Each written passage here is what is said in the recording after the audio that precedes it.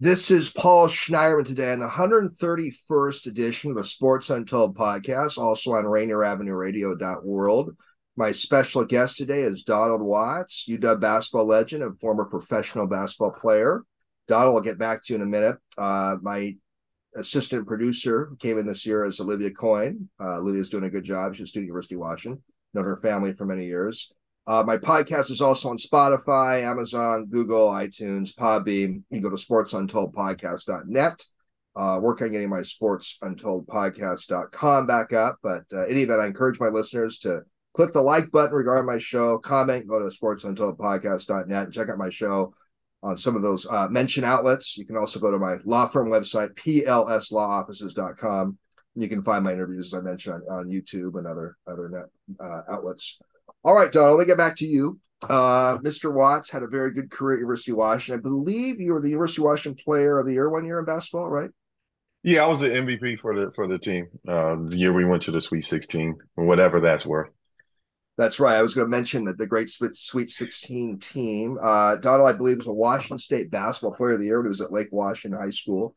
Donald's the son of NBA legend Slick Watts. Many fans of the community know Slick as well, and Donald's family. Donald played professional basketball in the CBA, the NBA D League, I think in South America and Belgium, right? Yep, absolutely. I gotta just go back really quick. The other day, I almost had to fire a guy who works for me, who runs camps for me. He's over there running camps, and his girlfriend gets out the car, and she has a Rip Hamilton shirt on when she got out of the car. I said, "Hey, don't wear that around me." She was like, "What?" And I was like, "It was a Detroit Pistons Rip Hamilton shirt." And I said, "He's the one who sent me home. He cost me a lot of money. Don't wear me. If you want your boyfriend to keep his job, don't bring that around here anymore." Of course, I was kidding, but that happened just this last week. For the listeners, that Sweet 16 game UW had back in '98 against Connecticut was a major game, and UW lost by one. We'll talk about that famous game. And Rick Hamilton, who later had a great NBA career, was Donald's nemesis in that game. So, Yeah, he put us out last yeah. second shot. Um, Donald's been a really good son to his dad, Slick. Slick's been encountering some health issues. I've seen Donald with Slick. He's just been a great son helping out his dad right now. Donald's been a basketball coach, instructor at the Washington Athletic Club. He runs the Watts Basketball LLC, I guess, a basketball training program. Donald's been a basketball commentator over the years, basketball tutor. Definitely want to get Donald's perspectives on the big, huge news that came today. The University of Washington, Oregon will be leaving the Pac-12 to hit the Big Ten. Donald will have a great perspective as a former Pac-10 athlete. Don't know Donald well, but we've run into each other many times over the years, and we have a lot of mutual friends and acquaintances. And Donald, really appreciate you coming on the 131st edition of the Sports Untold podcast, also on Rainier Avenue Radio. Oh man, I appreciate it. Appreciate being here. Like I said, we've crossed paths numerous times over the years. I didn't know this was something that you did. I think you've been. I was going to tease you about being 131. Don't feel very special on that number, but I know you've been trying to track me down for a while, and life's been a little busy for me. So I'm really glad I saw you the other night, and really happy to be here, and really happy to dig in to the podcast more, right? And start to become an active listener myself. I got a couple projects I'm working on the podcast airways. We have What's Up Wednesdays that we do as a live radio show Love it. on Wednesday, and then you can hear the replays of it on iTunes and Spotify and all the podcast networks, as well as uh, as well as I just started a college prospects podcast, which is not going to be the official name, but I Great. recorded 3 shows yesterday that's geared towards people who want to do what I've done, and Love sharing it. my stories and how my pops helped me and how I helped my kids, my sons at Washington State University, which makes the Pac-10, whatever the conference is going to be, really timely. The Washington and Oregon leaving, not only does it affect me as a former Pac-10 athlete, Pac-12 athlete, but it's current, right? Because my son's at Washington State, and as this thing navigates, it sounds like they might be looking at the big, just this whole conference might just blow all the way up, especially with the last We're thing going to that talk dropped. So about that, yeah, for sure, in yeah, this episode. By the way, Donald, 131 is just a number. It's not a ranking system. yeah. I did try to I think I ran into you last fall at that NBA Legends event, and Yeah. father was there, and I mentioned it to you about getting you on that. I think maybe several months before I also mentioned. So we're finally doing it. No, Better, yeah, better. yeah, yeah. No, I have to admit, I've been a tough guy to track down these last No, couple we're all years. good. We're all good. Thanks so much for doing this, Donald. Well, I kind of want to talk about your journey a little bit, as a person and as a basketball player and as a father and you grew up in the Seattle area, and just talk a little bit about growing up. And one thing that interests a bunch of my listeners, a friend of mine was really interested in this question, is kind of talk about being the son of Slick Watts. Talk about the positives, maybe talk about a couple challenges at times, maybe in the son of Slick, but just talk about your Oh, journey growing up and so forth. So, yeah. I mean, my childhood. So there's two parts really to being the son of Slick Watts, and one is just being the son, and I'll just kind of break it down like this: but being the son of Donald Earl Watts, like the man, the father, and the energy and the support that he poured into me as a father and a son is really when you say I'm being a good son to him. I mean, I don't feel like because of the way I was raised and because of what he poured into me that I really have a choice in that. And I don't say that like I don't have a choice. I say that I wouldn't choose things any other way because the love and support that he showed me and how to overcome obstacles and was just right there with me all the way. I will say this, man, it was, being the son of Donald Earl Watts was also tough, right? Like he would, and not tough from the standpoint of expectations or what like people assume. It was just tough from the standpoint of truth at home and wanting to be a basketball player and wanting to not necessarily like I didn't want to follow in his footsteps. I was interested in what he was interested in. And so I was following in his footsteps because I gravitated and loved the game of basketball. It wasn't like a desire, I want to be like my dad. It's like, no, I love this game. And he gave me that opportunity to experience it um, for myself. So, but when you're not, in our family, when you're not very good or you're struggling or like you're not, oh, you want to be this, but your daily habits are that. You come home and they tell you the truth. Like, and I remember as a youth playing youth basketball and getting out of games, and he's like, "Hey, man, I need to talk to your mama." And I'm like, "What you mean you need to talk to my mama about what? You don't look like my son out there. I need to see where you came from."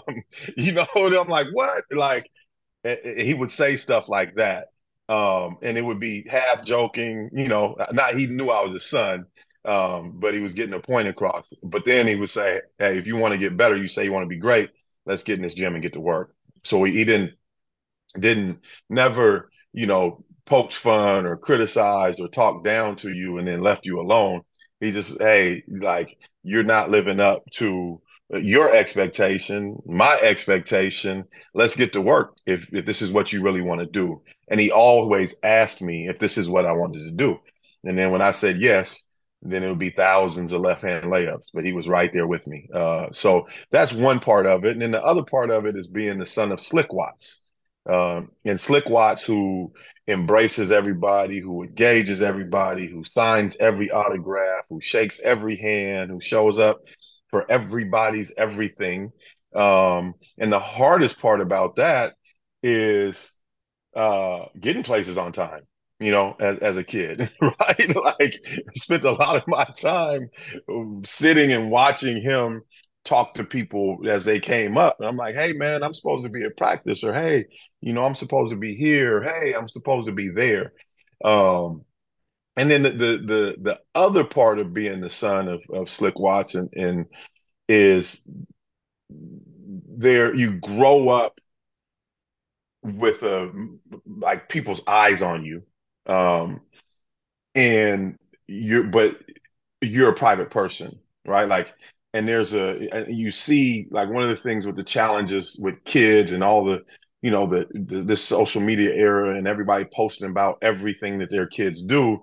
For me, it kind of irks me a little bit because I grew up, I was born and King 5 was right there when I was born. I wasn't conscious of that then, but that just gives you an idea of like how my upbringing went. And so, making mistakes that kids make or doing things that, you're always told that like, hey, you're going to have more people having more judgment on you for, doing, making mistakes or doing the things that kids do normally or whatever. So that made me like a public person who definitely embraces like people in public, but also a private person who has, relationships and things that are really sacred, right? Like my relationships with my family and whatever. I got a text message the other day or a direct message from a coach, a former coach as a principal, and he was like, "Hey, I hear a lot about like your kids and your dad. You know what I mean? Like, what about your kids' mothers and their mom and your mom? Like I don't really see or hear a lot. Well, those are like my relationships that aren't in the public's, eye. And I like that, right? Like, and it's not like that I have any less love at all for my mother. I'm a mama's boy. A lot of people don't know that because me and my dad roll so tight publicly. My mom's actually in town right now from Mobile, Alabama, where I spent part of my upbringing. So those are the things and the parts of growing up as Slick Watts' son. And I think the biggest thing out of all of those is just getting places on time, and having so much demands of his time on him that he embraced. Sometimes in critical and not critical moments, he's always there for me in critical moments, but sometimes his attention was, with the people, power to the people. It's all about the love. That was his thing. The people made me. And so he always took moments for the people, and that would just make me late to things sometimes. And it's a habit I'm still trying to break. No, you bring a lot up there, and that's very interesting that those delays would happen because I've seen your dad around town. He always wants to shake people's hands and say hello, and you mentioned that sometimes it would affect your ability to get to places on time. But I think a lot of children of public figures have a little bit of a bond at times, and just kind of understanding the scrutiny that you may be under a little more than some other kids, and so. You brought up a lot there. I want to tell you a quick story about your dad that I may have mentioned this to you before. I've mentioned your dad once or twice. I've run him over the years. I was at Nathan Eckstein Middle School in 8th grade back in about 1985, and we had a career day where like a doctor came to speak, a lawyer, a mechanic, different people came and spoke, and your dad spoke about being a professional athlete, and of course he generated the most of the kids wanted to, hear your dad talk. But I remember your dad said something I'll never forget. He goes, "Look, being a pro athlete can be great, but I got kids to feed now." It was very powerful the way your dad said it. That look, he was trying to send the kids a message that if you do become a professional athlete, and so few people do, you got a life ahead of you too. So yeah, I learned some of your dad as a kid. I knew I was going to be a pro athlete in 8th grade. I wasn't that good, but I was. Right. Same time though, it was interesting to hear Dad's perspective on that. Yeah, and he had a kid that ate a lot too. And that was me. Gotcha. Basketball's been your primary sport. What were some other sports you enjoyed growing up and you still enjoy today? I enjoy flag football. Football was an interesting thing for me. I always thought I could have been really, really good at football. I tried to convince my dad on multiple occasions to let me play football.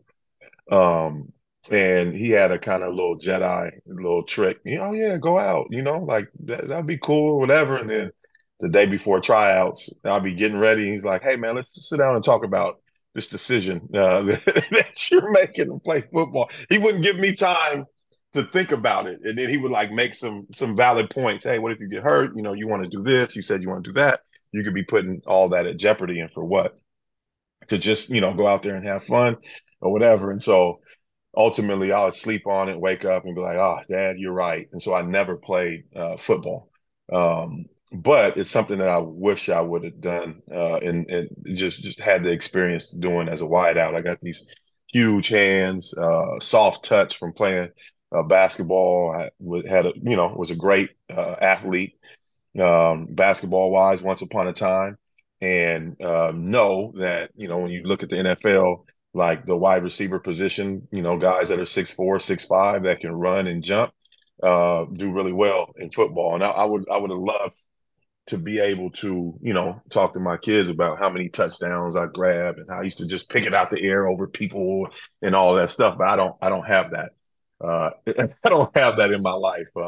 One of the things I enjoy now, or starting to try to enjoy, and it's hard to enjoy, is golf.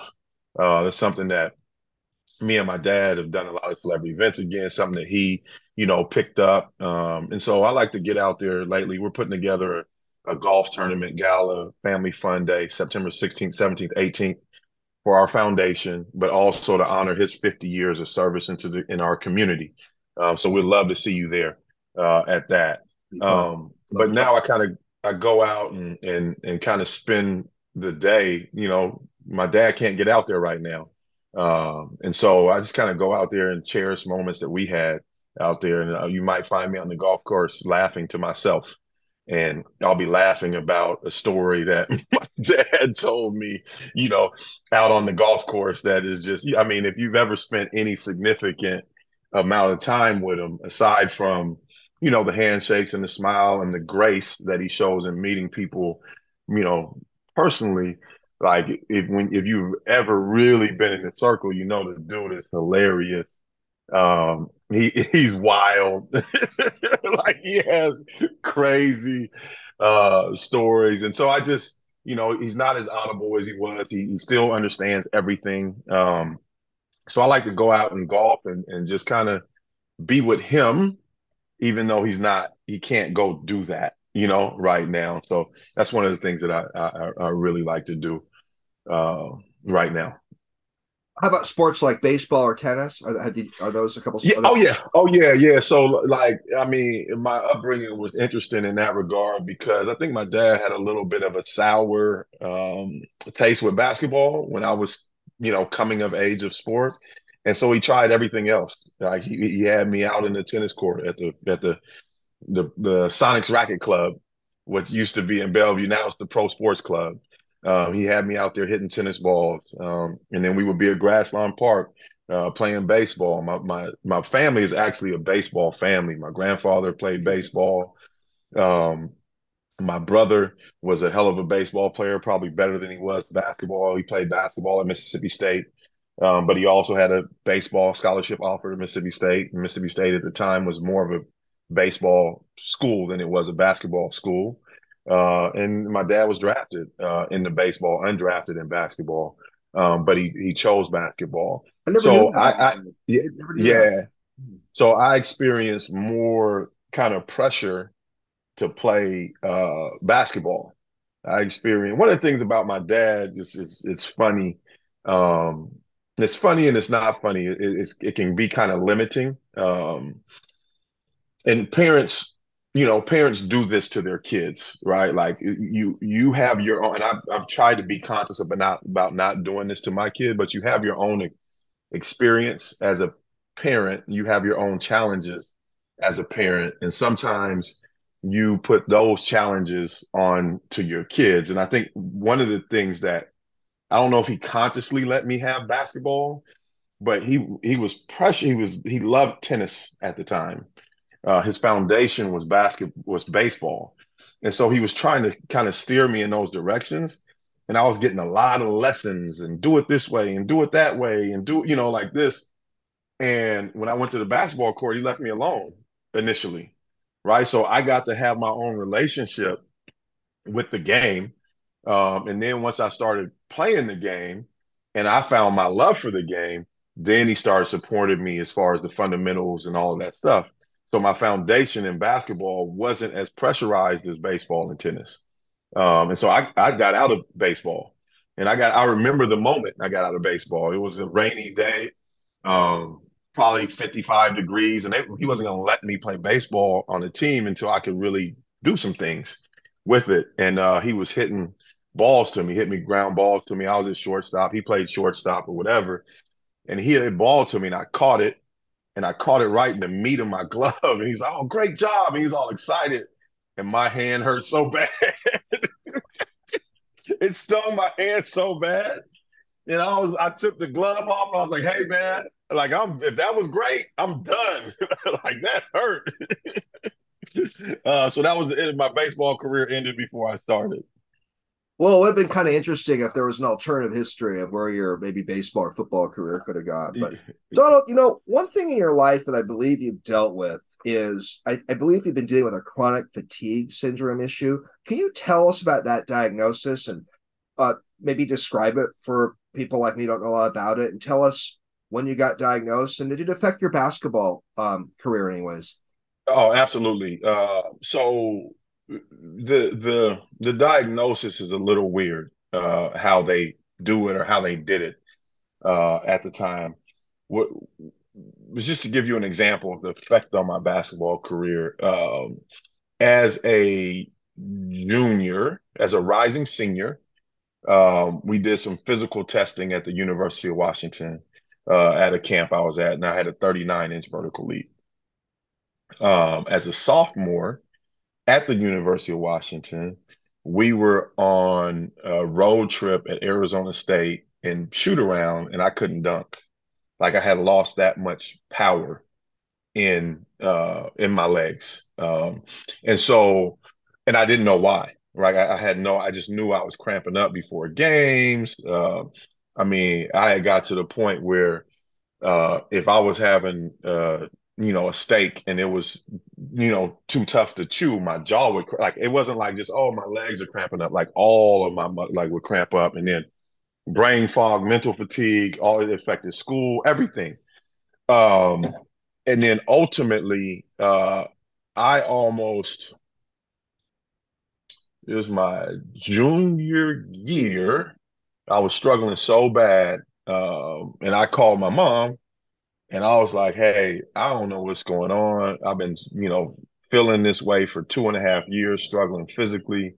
Like, it might be time for me to give it up. I can't go to practice every day and go through this and feel, it's like, but they're paying for my school. We're having these conversations. And she says to me, well, you guys are playing South Alabama.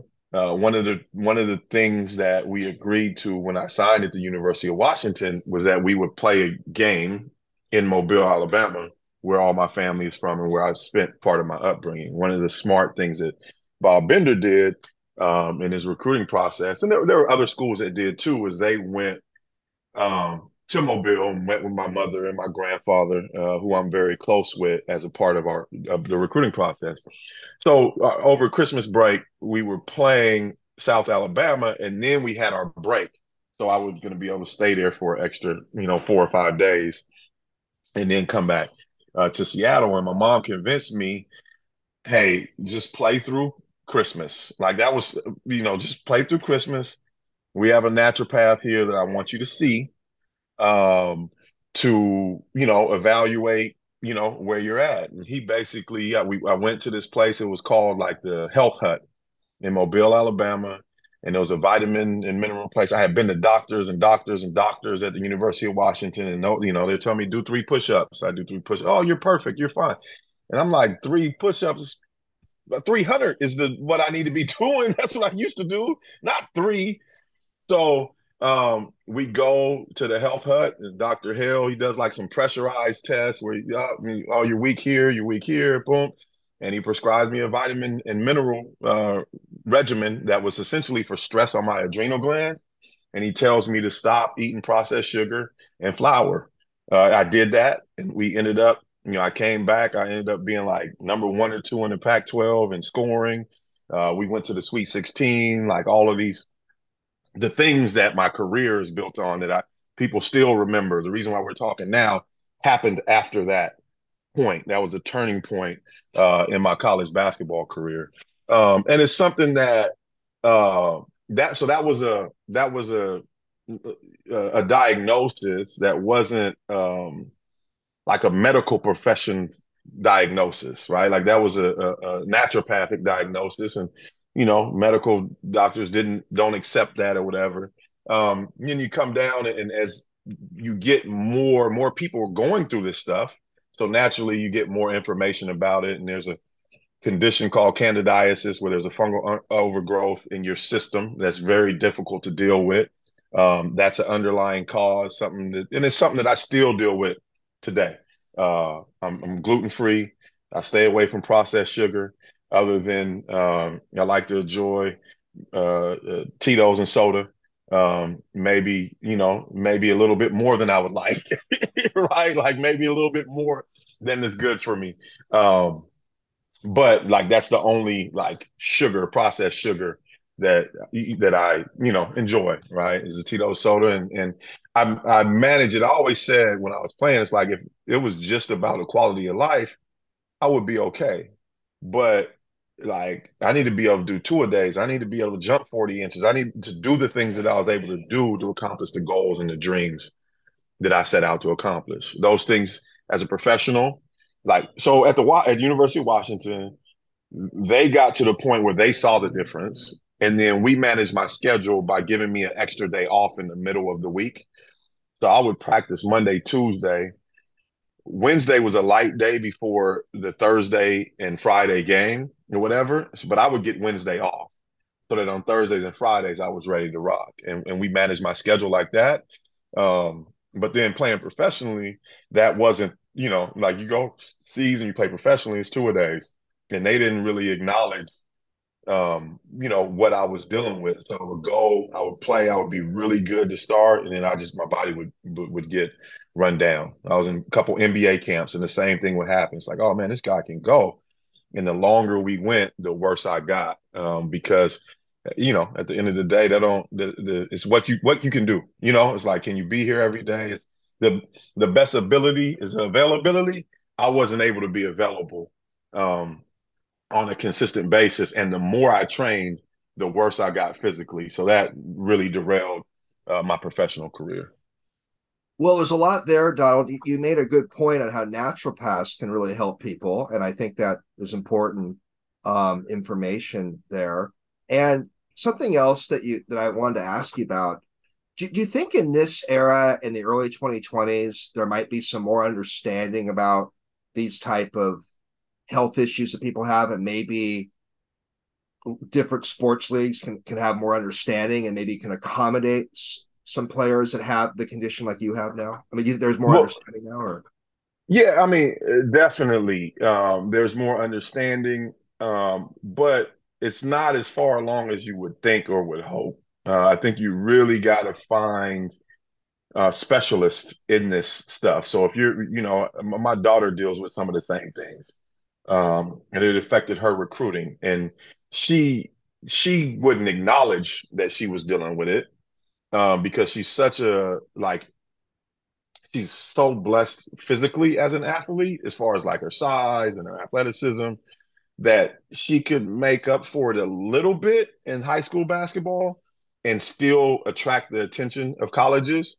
But when she went to college and she got on the schedule, then like on the schedule, the physical demands, she had to like, oh yeah, there is something, not quite right. And so we're working with a doctor who's a naturopath, but also a MD, like who's really helping her in that journey. But I've had to, it's been a thing for us where I'm like, hey, like, I know like you don't understand what's going on, and I know that like people around you are frustrated, but I know this. Like I can see what you're going through. I also have my son who's the same age as you, who's not going through the same things, but I can see some of the difficulty that you're having, and it's not. If I basically told her like, you've had this since the beginning. I felt what it felt like to feel indestructible as a high school athlete and to be able to run and jump and play all day. Like we have to try to get you that experience. I had it and have always been trying to get it back. Right. But if you haven't had it, then you have to kind of trust me, but you also have me who's gone through this. So let's attack this thing together so we can get you have a great college career, get your education paid for, and have you really enjoy the sport that you love. But then the thing that I gained from it that I've been trying to really impress on her is do the best. It's like I've developed this, mantra of like, do the best you can with what you have today and leave some for tomorrow. Right. Like, say leave it all out there in the court. It's like, well, if you leave it all out there and you don't recover, so there's a little bit of like pacing that we have to do to make sure we don't fully deplete so that our bodies can recharge. And we take vitamins, minerals, nutrients, and are really mindful about the rest that we get and how we live in between workouts. And we're able to strive. Well, I really, with my podcast, not like I have a million listeners or anything, but I really think it's important to focus on some different health issues some of my guests have had some different health issues that I think it's important to hit on. I appreciate sharing more about chronic fatigue syndrome and how it's hit your family and what you've done to work around it and try to overcome it. And I think that listeners will appreciate, Donald, your insights that you shared. Back to your basketball career at UW and the 1998 Sweet 16 game. I remember it pretty well, and we unfortunately lost by 1 against UConn. I'm sure that was a big moment for you. What were some other exciting moments of your Husky basketball career?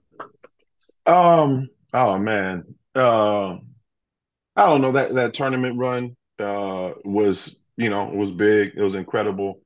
And then I mean some of the things when you go through those things and like we went to back-to-back NCAA tournaments. It's those things that happen behind the scenes that are catalysts that create momentum for for those things that happen and like that. Everybody knows about the Sweet 16 run and the last second shot, but when we came home from Christmas, like that trip that I was talking about, I got home and quite a few of our other players didn't make it back to the next days. They didn't get back in time. People missed flights. People that were in Portland area didn't, they got sick, so they couldn't come in. And I just remember Coach coming in and being like, hey guys, like, this person wasn't able to make it. This person wasn't able to make it. So we're not going to practice today. And he was very like casual about it. Come back tomorrow. We'll try again at 9 or whatever. And so we show up the next practice at 9 and we practice from like 9 to 1. Like it's the longest, hardest practice we've ever had. Practice ends at 1 and we're like, ooh, God. And he's like, we'll see you tonight at 3. And we're like, see you tonight at 3. So we go another practice. And we practiced like 6 hours that day. And he was like, see you tomorrow morning at 9. And so we literally did. I think he would be fired for doing this now. But we literally had like 12 hours worth of practice in 2 days. And this is right after I got back from doing the doctor thing and figuring out where I was, at. And I was feeling a little better. But I'm like, yo, man, we already talked about fatigue. We got a schedule that works. And now we're going to throw all that out the window and we're going to practice 12 hours, in 12 days. I think our next game was Cal, if I'm remembering this right. And I literally was laying and I did not want to play that day. They had he had ran us that much. And in the middle of it, he like one of the practices where he's like, oh, you tired? And he goes down the line, you tired? You tired? Everybody's like, no, no, no, no. He gets to me and I'm like, honestly, coach? He's like, yeah, honestly. I was like, I'm tired as hell. He's like, oh, you are? We hadn't even stretched yet. Get out of here. Get your asses out of here. And he like runs us out the gym. We all get kicked out. And we get to the locker room and the guys are like, guys, what are we going to do? I was like, I don't know about you guys. I'm going to go take a nap. He said, I don't care if you come tomorrow for the game. And our players were kind of like shook by that. And I said, I don't know about you guys. And I signed his scholarship, and I'm here for 4 years. I got 2 years left. He cannot come tomorrow, but I think we got to be here, right? Like we got to be here to play. And then we had a big old team shakeup about how I didn't care and all this stuff. So there's all this stuff that goes on in college basketball, like behind the scenes. And we were in a situation where I was sitting in front of the coaching staff with a couple players, and they told me some things about how they were feeling about me, right, in front of the coaches. And I'm like, oh, man, I thought we were teammates. You guys were my friends. And if you felt that way, maybe you should express that, but not in this setting. Well, when we walked out of that meeting, the coaches, the two players that were captains or whatever, I said, give me a second with my guys. To the coaching staff. And so I went into the room. We were all sitting in the room. We're supposed to be watching film. And I said, so they just let me know that they felt a certain way about me that they had never expressed. And they did it in front of the coaches. I need to know how many of you guys others feel the same way. And so they were like, oh, this, and this. And I said, okay, good. And then I just went down the line and told every single one of them how I felt about them. And we got it all hashed out. Like all hashed out. Say, okay, we all know how we feel about It each was other. like an intervention, kind of. Yeah. So, like we got all that out the way, right? We're all, you might not like how I feel about you. I might not like how you feel about me. We got a job to do. But from that point, we became much closer as a team. And then that is what kicked off a run that ended up in the Sweet 16. So, I want to alternative history scenarios. I'm a little nerd this way. I always find it interesting what could have happened if this hadn't happened. What could have happened? They always interest me. So, I want to ask you something. If Washington had won that game back in '98 and got to the Elite Eight and had a major win against UConn, you guys just lost by 1 point. Do you think Bob Bender would have lasted longer at University of Washington? What do you think could have happened to the program if you guys won that game? Well, I probably wouldn't have lasted longer. I probably would have left. After that tournament run, there was, I was projected on the draft board. But to me, it made sense with the struggles I had in college and how short of a window I had success to come back, prove it, let the class that was, say if I was projected early first round, late second, let those 30 guys move on, right? Do what I had done again and move up into the top half of the first round naturally, right? So if we won that game and we got to play, I felt like our size would have been more a problem for Carolina. That's who we would have faced next than it was for UConn. UConn had 7-footer, like Carolina had people that were listed at 7 foot that were like 6'9". And one of the things that Todd McCullough was really great at is if you didn't like push him out or you tried to play him athletically and you were undersized, he would kill you. If you knew that you were undersized and you like put weight on him early and made him fight to get to the block, it would slow us down and bog us down. And I don't think Carolina would have respected him that way. They would have tried to play him athletically. And I think we would have really been able to, get to the Final Four in an alternate reality. And if we do that, and I'm now projected, middle of the first round, I'll probably leave. Wow. I never thought. But now the way we got back, when we got back, I think one of the reasons that we didn't make a jump is when we got back, Coach Bender got on a plane and went to Texas and started interviewing for other jobs. And he started positioning himself like not, oh, go in, sit down and talk to Barbara Hedges. And maybe he did, and we didn't know about that, about, hey, give me some more money. But it felt like it was like, oh, I'm back, and now these schools are calling. Let me go look at some other opportunities. Well, when you do that and that gets out publicly, now you're not recruiting the momentum you've created from the tournament. And if you are recruiting the momentum you created for the tournament, your recruits don't believe it because you're on a plane to Texas, And so I feel like there was a window of opportunity for the program that was lost because of the negotiation process between, Miss Hedges, Barbara Hedges, and Coach Bender. And I don't know, like behind the scenes how that worked or what that looked like, but ultimately he put himself in a position.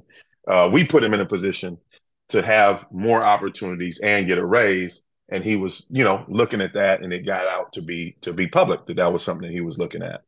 Did you like playing for Bob Bender overall? Um, Definitely. I mean, we had our challenges, and like, here's one of the things about, like, I could tell your listeners about college athletics. Like, players, it's so rare for like players to love the experience, like to love their coaches. Like it's not, like it's not. You'd be surprised, like, oh man, this guy, that guy, that. Like it's the standard, like to not have. I heard Like, that about Don James too. That not everyone right. loved him. So No, yeah, most people didn't. yeah, But and so it's not a, like we don't have I haven't spoke to him or whatever. I definitely love the time we spent together. Like, love him as a person, because you go through those things together. But we don't have a relationship, but I accomplished like some of the most cherished moments of my life, like with you, playing for you. You know right. what I mean? And like vice versa, right? He didn't go on to go to a whole bunch of tournaments and whatever. Yeah, he went on to coach in the NBA as an assistant. So you always have that mutual love and respect, not just because of what you accomplished, but what you went through together to accomplish it. But yeah, I loved playing for University of Washington. I loved playing at home. I love the lessons and the man that I grew into under Coach Bender and his staff and their tutelage.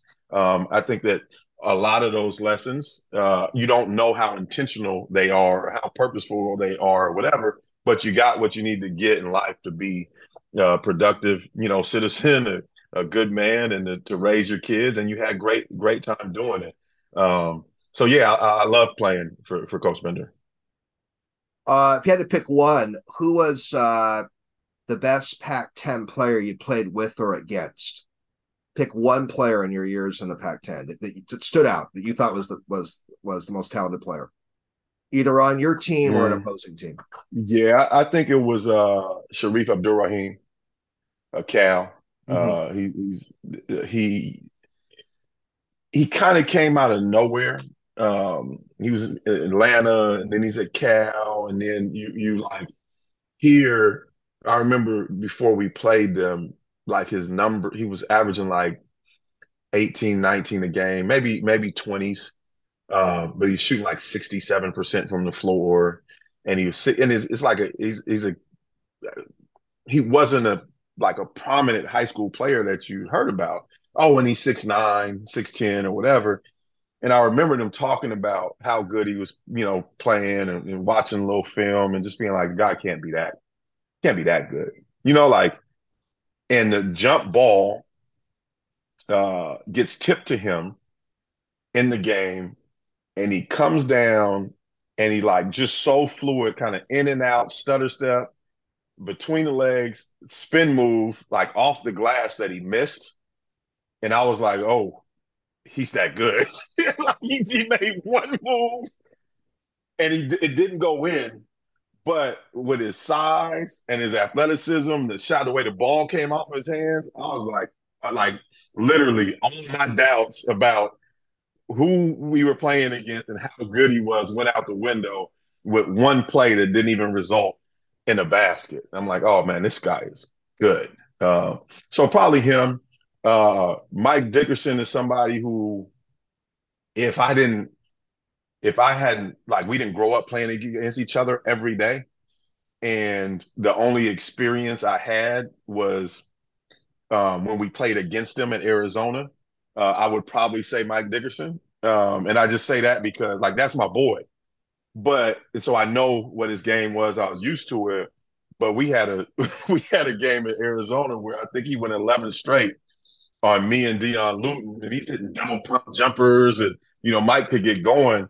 And when he got going, he was he was hard to handle and hard to deal with.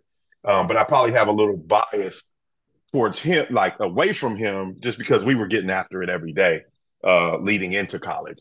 But he was a great player. And then you said just one. Baron Davis was also I mean, he was just a monster competitor, athlete. I don't the Pac-12 was I mean, the Pac-10 at the time. It was fun, man. It was full of challenges. Cole, your teammate, had a good career in the Pac-10. So. He had a great career. But like I said, with Todd, Todd was so good, and it was so simple, right? Todd was big.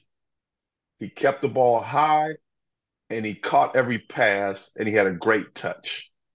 But Todd was a player that was very we were interdependent. Like, he was very dependent on us delivering him the ball, and he was great at finishing it. You know what I mean? And then he kept a lot of people off of us, because if you helped, we could pass it to him and he was going to catch it, and it was going to be 2 points. But when I think about great players, I think about guys that you can, and this is, you give the ball to, and they can just make stuff happen, right? As opposed to just finish it. Todd's numbers were he led the nation in field goal percentage shooting for 3 years or whatever. But part of that is all of his shots were, I'm going to say, quote unquote, easy shots. They were right around the rim, but he was so good at that thing, right? Like, he was the best at catching and laying it up. But, I mean, I think Todd made 5 moves in his career there.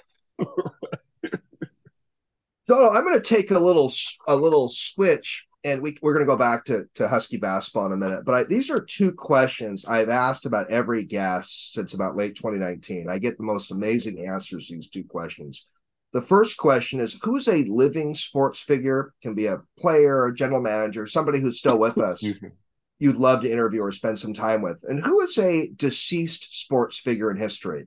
It can be a manager, a player, owner that you would have loved to have spent some time with and interviewed. So 2 questions for you. Living and a deceased sports figure we would love to have spent time with and spend time with. Past tense and future. Yeah. So living. And I actually had an opportunity, and I had a brief discussion with this guy, man. And I'll tell you the story, but Jerry Rice.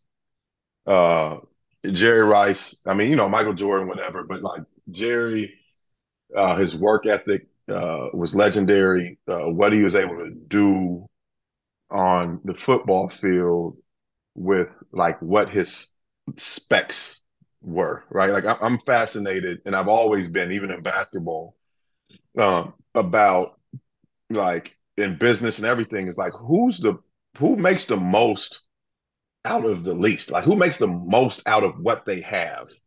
Not, not just like who's the best, right? Like, because when you're trying to become good at something, right, the guy who's the outlier physically or whatever, like, that doesn't really apply to you if you're not the outlier physically. But Jerry's that guy. He's the standard of the wide receiver position. But if you had a combine and you lined up all the all-time greats, and it was just a wide receiver combine, Jerry might not fall in the top 30. He's in the Hall of Fame, though, I believe. No. But I mean, just if you just looked at the physical stature and the things that are supposed to make a great. Now, he's the best who's ever done it. Like, there's no question about that, as far as I'm concerned, and most people. But if you just said, "Oh, here's a combine, run a 40, do this, do that. How big are you? How fast are you?" And all that stuff, he probably wouldn't be in the top 30 all time. But he's number one by far. Number one, right? As far as what he was able to accomplish. So those are the people who I like to. And I actually ran into Jerry Rice, San Francisco, Macy's. The brothers, the brother Jerry, he's there. He's in a suit. It's looking, good. This is probably I don't my pandemic clock is all messed up as far as years, but this is 7 to 10 years ago. I'm there playing in the basketball tournament, and I walk in and I'm like, oh, that's Jerry Rice right there. And so I say, hey, Jerry Donald Watts, my dad's from the same area as you are, Mississippi. Oh, where about? Rolling Fork, Mississippi, the Delta, Mississippi. Oh, yeah, I know Slick, whatever, this, and this. I said, hey, man, I've always heard and read about your workout up this hill, that you used to do, and guys would come in and try to work out with you. They have to leave after a couple of days and come back. I said, where's that at? And he told me, where is that? He said, you want to go out there? I said, it's one of the things that it's on my bucket list. I want to go work out there. He said, well, if you do, take a barf bag. And I said, for real, is it like that? He said, yeah. He said, nah, matter of fact, take an ambulance. He said, if you go run that, take an ambulance with you because you're going to need it. And I was like, oh, okay. And so we're talking, and this lady comes in, and she sees him suited up, looking good or whatever. We're in San Francisco.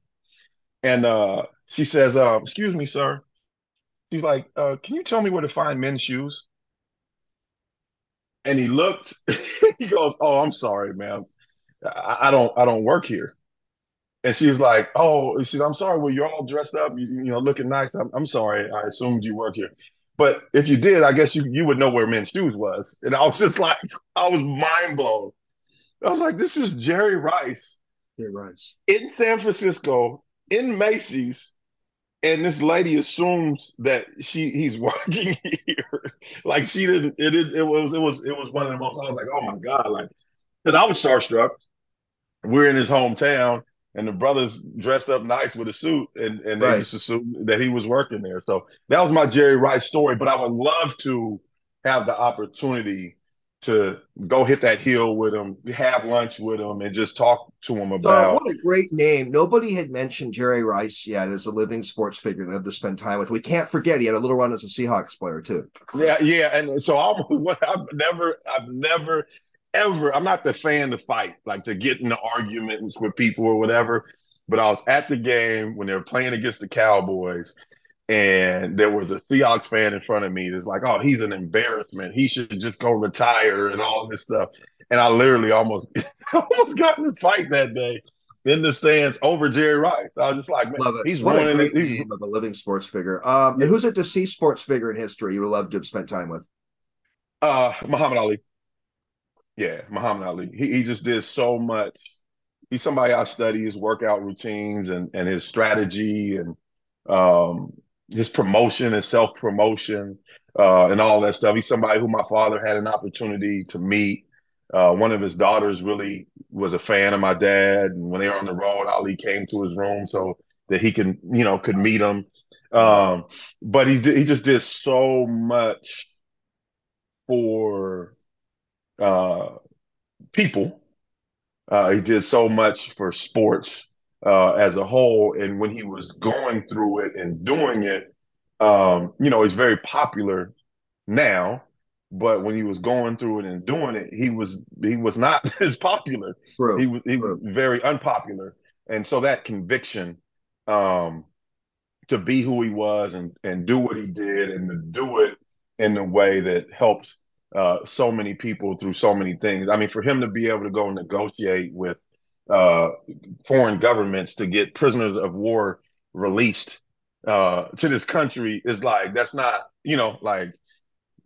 that's unheard of. Amazing guy. Ali's name comes up a lot as a response to that question. So you're probably the fifth or sixth guest to mention Muhammad Ali, which is a great name of a deceased sports figure that I think we all would have enjoyed spending time with. Well, let me kind of back up again, and thank you for your great responses to those questions. Huge news broke today. If my podcast had a breaking news caption, it would be coming up right now. But the news that the University of Washington, University of Oregon will be leaving the Pac-12 conference to join the Big Ten. Give me your thoughts on it, Donald, and maybe give us some thoughts about what's going to do to the Husky basketball program and Oregon program for that matter, with the travel and the some other effects. Just kind of talk about the decision and how it's going to affect the basketball program at UW. I mean, it's definitely going to have an effect on the basketball program. It's definitely going to have an effect, on football program. it's hard. It's a tough question. It's a tough deal without me like really sitting down looking at it. It's one of those things in life because it's very personal to me. I have a son that's playing at Wazoo, who one of the reasons he went to Wazoo, like one of the reasons you choose a school is the conference that you're going to be playing in. Well, that's all up in the air for us as a family, as well as for my alumni. Um, Part a difficult question to answer because I haven't had a chance to process it. Like you see it coming, but then it's like, okay, what does that really mean? Obviously, travel is going to be a lot different, but I don't think travel I just don't, I mean, the tradition of playing on Thursdays and Saturdays, like I don't, I know the Pac-12, I know the Pac-10, I know how that works. You know what I mean? Like, I know the Big Ten from afar. I don't know their travel schedules. Like, I know the towns that they're in. I don't know what getting into those towns Right. looks like. You know what I mean? From a like I haven't sat down and looked at like how many of these schools are just in the city where you can just boom versus you're going to catch a flight and then have a smaller flight and then it's like Right. so the Good points. Good point. it's definitely going to like have an effect. I have no idea what that effect is. I will say, and I said this all week, like college sports is just in such an influx and just changing all over the place. I can't wait. Like it feels bad. It just feels bad, but things aren't as bad. Like when change happens, you have to know that like it's going to settle and there's going to be some good things and there's going to be some bad things. But when it happens, it just feels like it's just going to be bad. I can't wait till all of this stuff kind of settles and we see what college sports is and can just enjoy it like we have. Like we can get back to like some consistency and but right now all of that is completely rocked. And college athletics has been essentially one thing forever with like some small adjustments or changes or levels, but you have your Pac-12, you have your Big 12, you have your Big 10, you have your SEC, you have your ACC, and it's just been that way. Well, now it's not, and we don't know. Like we don't know how it all shakes out. So I can't wait till it becomes what it's going to be, and then we can decide like what to enjoy, what we like about it, what we don't like about it, and enjoy the athletes and the opportunity that college athletics is for those student athletes. Right now, there's just a bunch of business um, happening. Like I want to get back to and all this stuff happens as soon as football season starts. We're going to be able to watch games and enjoy it. But there's all this change that's going to happen over the next couple of years. It just right now, without me having the opportunity to sit down and really dissect that's a really tough question. It's like I feel a sense of like mourning. Like the I do college too. Yeah. athletics as I know it and owned it, like know it is it's gone. It's gone. Right. So now what is it going to be going forward? And there's a sense of like a mourning. I mean, those are long flights for student athletes, not just in basketball. Football, 6 or 7 times a year you play games, which is not insignificant. But other sports, I mean, going to Rutgers, New Jersey, and Michigan, those are long flights middle of the week. Yeah, I mean, absolutely. But as somebody who's traveled, like I look as a flight. Like whether it's a 3 hour flight, especially as a team, if it's a 3 hour flight, you're getting to the airport 2 hours early. You know what I mean? So then you got to get the bus or whatever. So that's a 6 hour trip anyway. So the actual flight time, if it's a 5 hour flight, doesn't really make that much difference. Um, but it's when you get to somewhere and then you got to get to somewhere, you got to get on a plane to get somewhere else. And, for example, my son's in the recruiting process. We fly, um, uh, what's the school? Oh man, I'm blanking on it. It's in New York, but they fly us out, land at JFK. They get us to the school, the Rams. They get us to the school. Boom, cool. The next week, we're supposed to go to. I come back, and we're supposed to go to Siena, right? And it's like I get the travel, and I'm taking care of my dad and all this stuff, and I get the travel thing, and it's like from Seattle to North Carolina, from North Carolina to upstate New York, and it was like a 10-hour travel, and like that is not like going from here Right. to JFK. Five is cool, but going from here to Carolina to it was like, oh, I can't do that right now. Like there's no like there would be 2 days traveling Right. to be there for 2 days, and that's when you worry about it. Lot there. Lot there. You got time, maybe 10, 15 more minutes, Donald? You got a little more time? Yeah, I'm Great, here. man. Yeah. Enjoy this. I wanted to kind of, I think listeners will enjoy this. Why don't you tell us a little bit about what your experiences were playing abroad in Belgium and South America? Were the Belgian waffles good? I mean, what? I'm gluten free, man, so I Yeah, had to okay, stay away that's from right. that. That's right. Okay, that's right. And Yeah. when I chose to indulge, it wasn't with waffles. It was Okay. with the beer. Okay, gotcha. and the Belgian and the beer. Belgian Yeah, and the Belgian beer was really good. I bet. Yeah, yeah. um No, it was good. Brussels, where I was at, was really kind of easy because they spoke a lot of English there. And it's, the capital of European Union or whatever. So a lot Right. of business and so that was a pretty easy place to play as far as the lifestyle and stuff like that. And, um, one of the things you learn when I initially went overseas that I didn't appreciate, but you learn to appreciate is like the stores close at night. Like Sundays, things are closed. Like you're supposed to be with your family on Sunday. And so it's just like here we're used to 24/7, go to the store, do this, do that, run it all around, everything's open all the time. But there, things would shut down. Like you come home from work, you go get your groceries, 7 o'clock, 8 o'clock, stores closed. Bars are open, but restaurants are open, but you're not going grocery shopping at 10, 11 o'clock at night. You're Interesting. not doing that stuff on Sundays. So it's just set up for like a higher quality, like family oriented quality of life. And so there are little things like that were, you just get opened up to. Playing in South America, spending a little time in Argentina, that was a little bit of a eye opener. It was a lot more European than I thought and anticipated. And then spending time in Rio was something that was like it was incredible. Like the flavor of life, it's just incredible experience.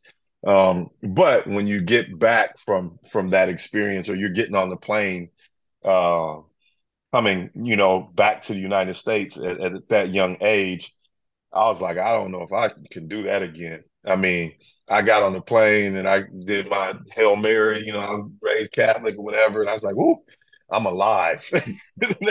Like that was some fun living that takes years off your life, and it's tough. It's a tough environment to be a professional it's a fast lifestyle. And as a young man, I enjoyed some of it. I didn't go too crazy. Right. But the temptation and the fun, it's definitely there. People So just it was learn quite an so experience. You just learn so much by travel and spending time in foreign countries. I'm not the most extensively well-traveled guy in the world, but you just learn so much. I mean, just spending time in a place like Brussels, whatever, so yeah. Absolutely. It gives you a better perspective. I think that we as Americans, like definitely feel like we are it. You know what I mean? Like we have the way things are supposed to be. And I felt that when I would go places and be like, yo, what? But then from traveling and from being there and doing it in a way, traveling in a way where you're immersed in culture, you realize that we as Americans are very young, like in our country and our culture. You know what I mean? And so you learn to appreciate some of the traditions that either we didn't have here because we're so young as a country, or that we've lost. because we're so capitalistic. And then you learn to appreciate those things. It's kind of good for your soul, and it helps you be a better human being, and I think a better American as well. How were your D League and CBA experiences? Oh, they were good, man. There's so many crazy things that happens. There were so many crazy things that happens that are in the moment. You're like, what the heck is that? Um, but had an opportunity to play a little while for Dennis Johnson before he passed, and somebody who had, when he was here, like I had been around him a little bit when I was a youngster. And so that was like having the opportunity to spend some time with him, but then also having him, have a heart attack playing basketball was tough.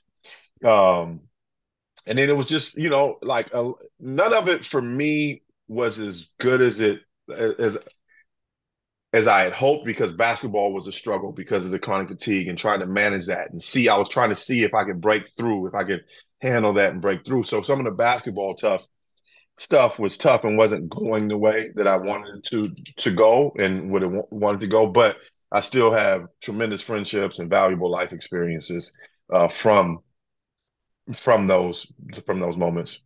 I never knew Dennis Johnson was your coach. It's one thing I enjoy about interviewing is you just learn so much fun things about a person in their life and so.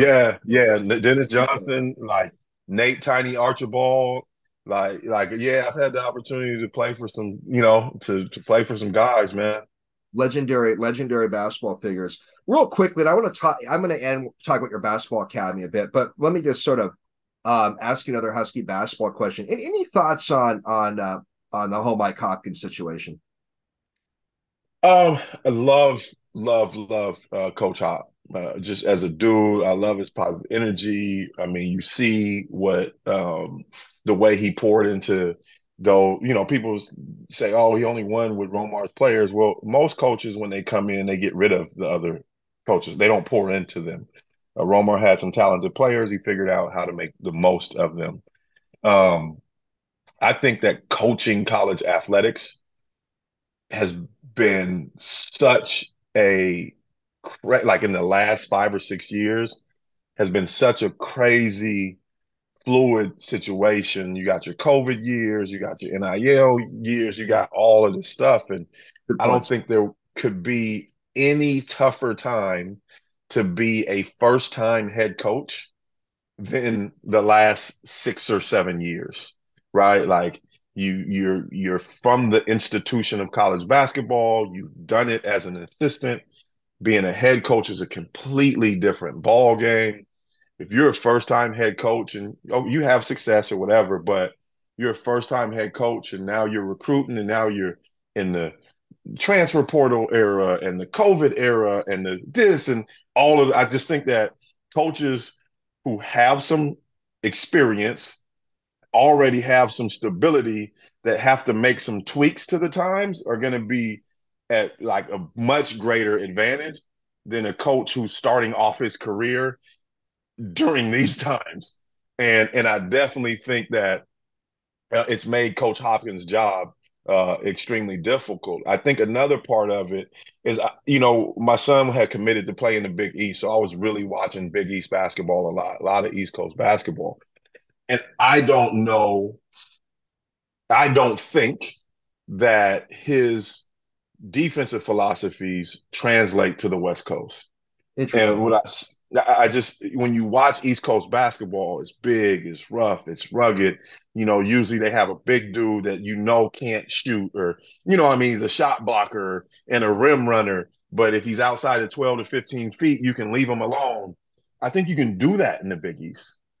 I don't think you can do that in the West Coast on the Pac-12, where essentially, like you have teams where every player on the team can knock down a 15-footer. So you can't pick to leave somebody when you have that scenario. So an Oregon State or a Utah, is always going to be a thorn in your side because you're leaving somebody. But you can go and beat a Kansas because Kansas has that big guy who grabs it and dunks it. But if he's outside of 15 feet, he's not going to be able to do anything. So you leave him and he's a liability in that zone. But when you play a team that may not be as good as Kansas, but everybody on the floor has, a touch. Now you're susceptible, and that defense doesn't work for you. So I think, but those are the things that I think have negatively impacted Coach Hop and his ability to do the job here, get the job done here. You'd like to see him have a chance for at least a few more years, basically. You'd like to see him have because his contract runs out, I think, in 2025. You'd like to see him have more of an extended opportunity. No, I'm not going to say that. Okay.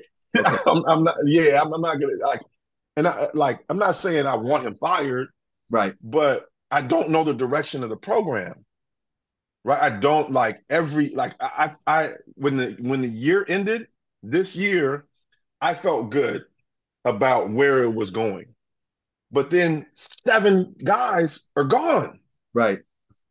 So it's like we're rebooting again.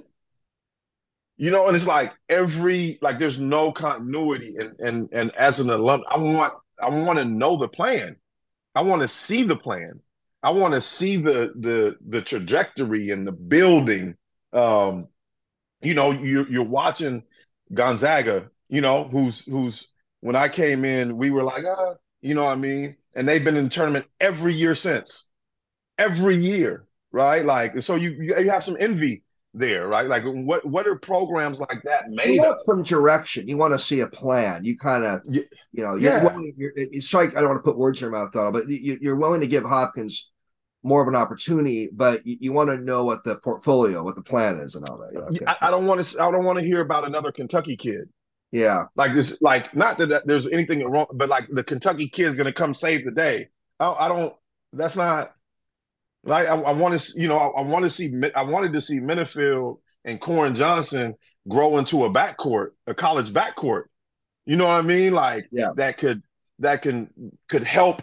I wanted to see Braxton Mia and those guys make another step this year. Like, I wanted to see that, and then when that didn't happen, I'm not like, oh, well, Mike's got to go now, but it's like, if that's not going to happen going forward, like, what are we doing? And I know all that's not his fault or whatever it is, right, but like, somebody's got to be able to come in here and manage it and get this ship righted. You just look at programs like, and they're in different lesser leagues or whatever, but Boise State and where coaches have some experience and they're able to navigate these waters better than what Washington has been able to do.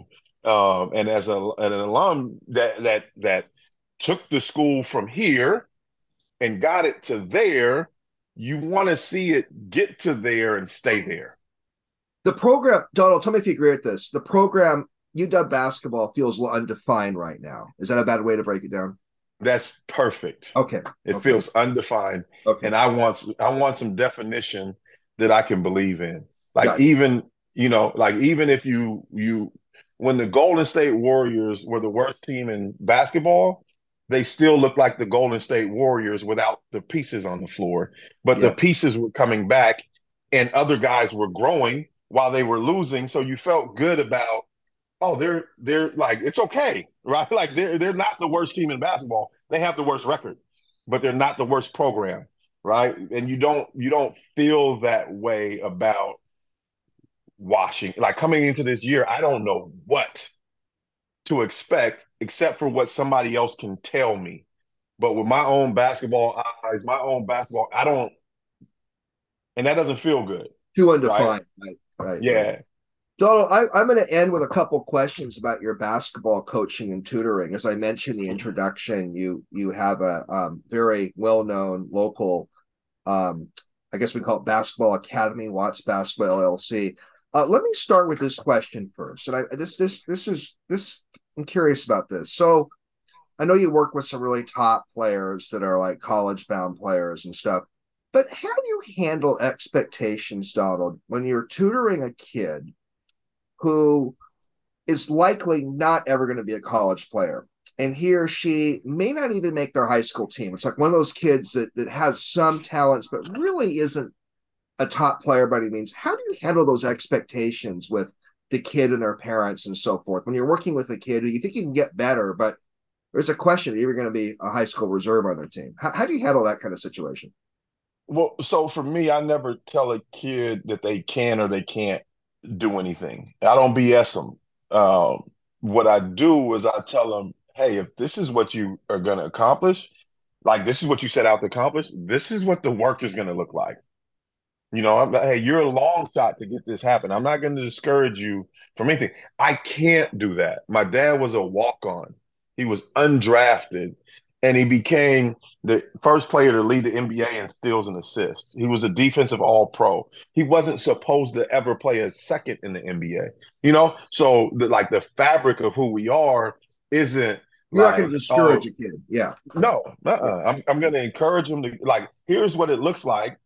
And then if you're willing to put in that kind of work, and understand that you could put in this work and it couldn't and not get the outcome that you want, but if it's still worth it for you to put in the work, then I encourage you to do it because you kids grow from success, but also from failure if they really put their heart into something, right? And I think one of the things as parents that we try to do is protect our kid from disappointment. But it's like, don't get disappointed, get determined, right? And even if you turn that determination and the work ethic that you learn from trying to get that into something else that's going to make you successful, something that's maybe you're more talented or more gifted at, you still got what you needed from this effort, from going for it to be set up to be successful in life. So that's our philosophies and principles, and that's how I deal with it. Love it. I wasn't a top athlete, and I had some coaches that were encouraging. I had some were discouraging, and you don't really forget that. It kind of hurts you, but you seem to have more of a positive style. Can you mention a story, like one in particular that stands out, and how you helped a player improve? I know there's so many you've worked with, but do you have one story that stands out at all with a particular kid that you really, really loved the progress the kid made? Um,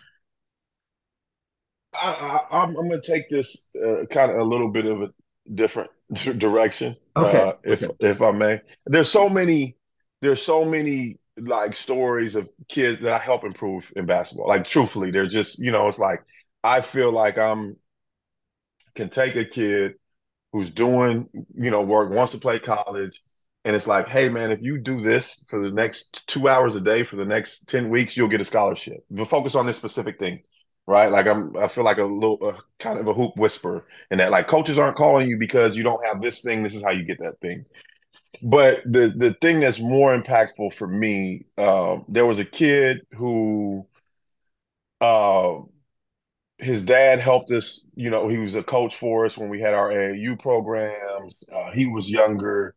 Um, then uh, as he got older, he was playing high school basketball. He started training with me. We no longer had our AAU programs, and he had this like anger about the way he approached it, and just not really the best attitude towards it. And so finally, and I coached him, and then finally I told him, I said, "Hey man, like this isn't like the way you're approaching this thing is you're not taking it serious. This isn't for you. You know what I mean? If that's how you're going to approach it, you got to be a good teammate. You got to be, whatever."